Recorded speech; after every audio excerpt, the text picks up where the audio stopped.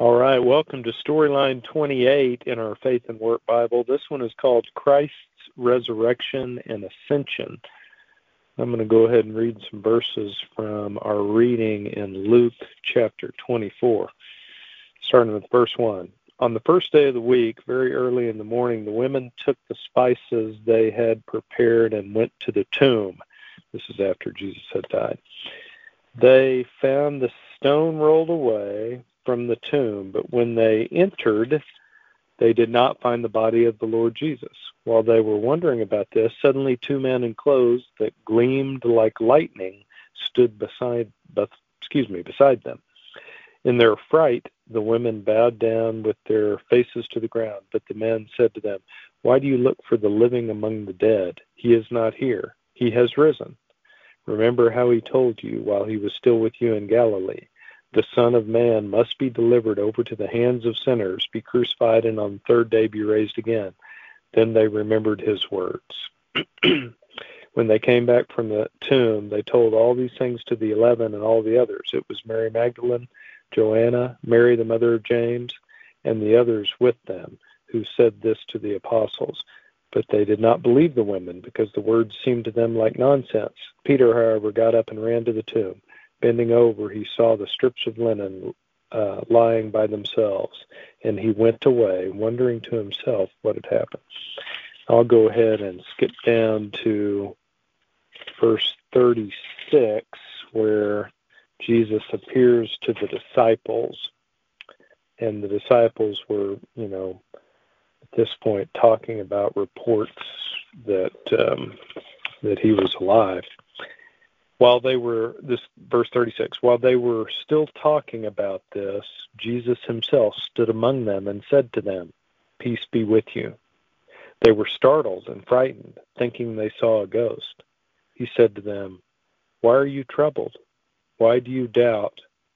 Why do doubts rise in your minds? Look at my hands and my feet.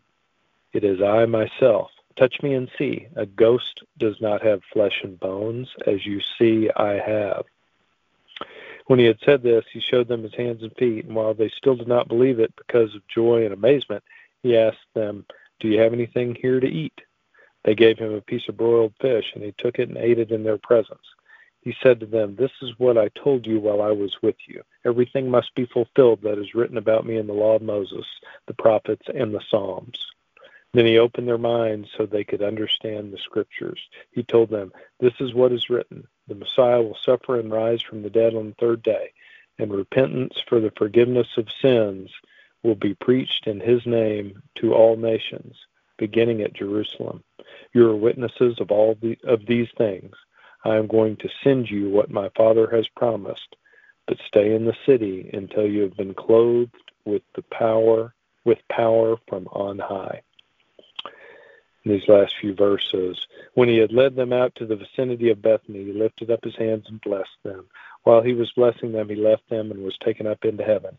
Then they worshipped him and returned to Jerusalem with great joy, and they stayed continually at the temple, praising God. So those are the verses in Luke chapter 24, and that must have been pretty incredible for the disciples to see him alive. I'm thinking they were probably pretty worried that all that they believed, was going to happen maybe was not going to happen, but instead, miraculously, Jesus was there with them, risen, just like he said would happen. So Jesus' disciples got to witness what Jesus said would happen, and it reminded me kind of a scene in the Chosen series, if you've seen any of that, that told all about Jesus and his disciples, and Jesus had told the disciples that he would send the Holy Spirit to them. And I just remember a dramatic scene in The Chosen where the remaining apostles, after Jesus had died, are huddled inside a home, hiding out for fear of their lives. And it was a celebration of Pentecost, and they began, those apostles began praying. And as their prayers got more intense, the Holy Spirit dramatically descended upon the house and surrounded the house with tongues of fire, and you can read about that. And we will definitely be reading more about that in the book of Acts, but it just made me think about, Jesus telling the disciples, his apostles, what would happen, and then this miraculous stuff actually happening. So anyway, that was a powerful scene in the Chosen series, and a great example of Jesus's what he said coming true. So I'm going to go ahead and read our little short devotional for the day as well, just so you'll get to hear that. It's short, as these storylines always are. The historical reality of Christ's resurrection is central to the gospel. Scripture attests that hundreds of people saw Jesus after his resurrection. He appeared to Mary Magdalene and the women who came to the tomb, to the two men on the road to Emmaus, to the disciples, and then to more than 500 others. Had Christ not risen from the dead, all of his teachings and his claim to be Messiah would have been meaningless. In fact, Jesus' resurrection vindicated his claim to be the righteous Son of God, and it marked the beginning of a new era, a new creation, and a new covenant with humanity that welcomes all, regardless of ethnicity, race, gender, or socioeconomic class. Before he ascended into heaven, Jesus told his disciples to stay in Jerusalem, where they would receive power from on high. Jesus' ministry, through the work of his disciples, by the power of the Holy Spirit, then expanded in a dramatic and remarkable way. So,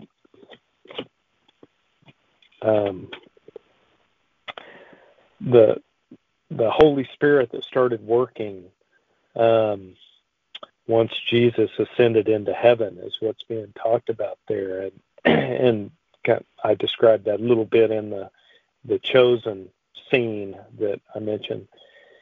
And I've certainly heard pastors talk a lot about Jesus' resurrection over the years, and how important that is, how central it is to our faith. It's it's one of the great examples of Jesus's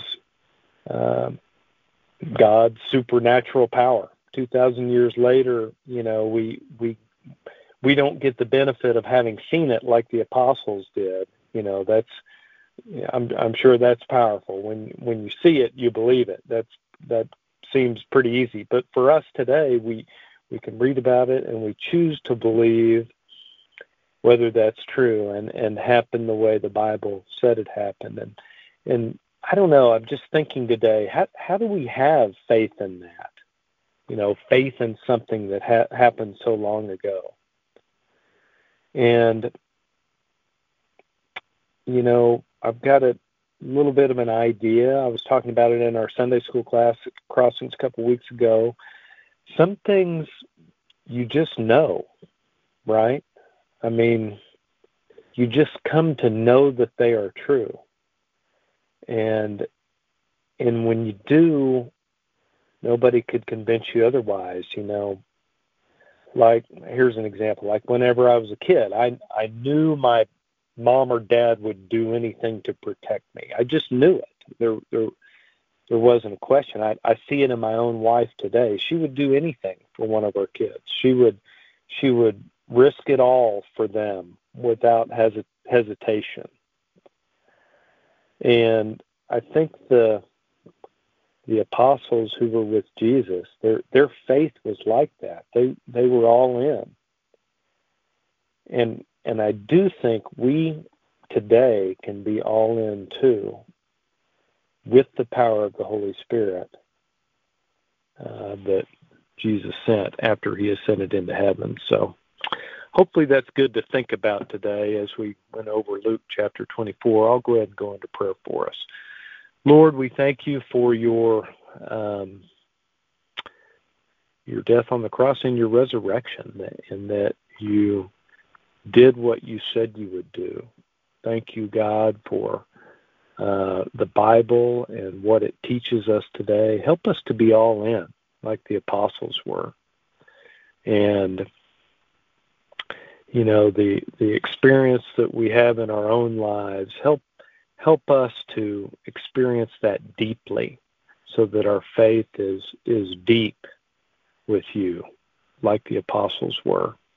Thank you for the examples of what we get to read about, and just thank you for your word. It's in Jesus' name we pray. Amen. Have a great day.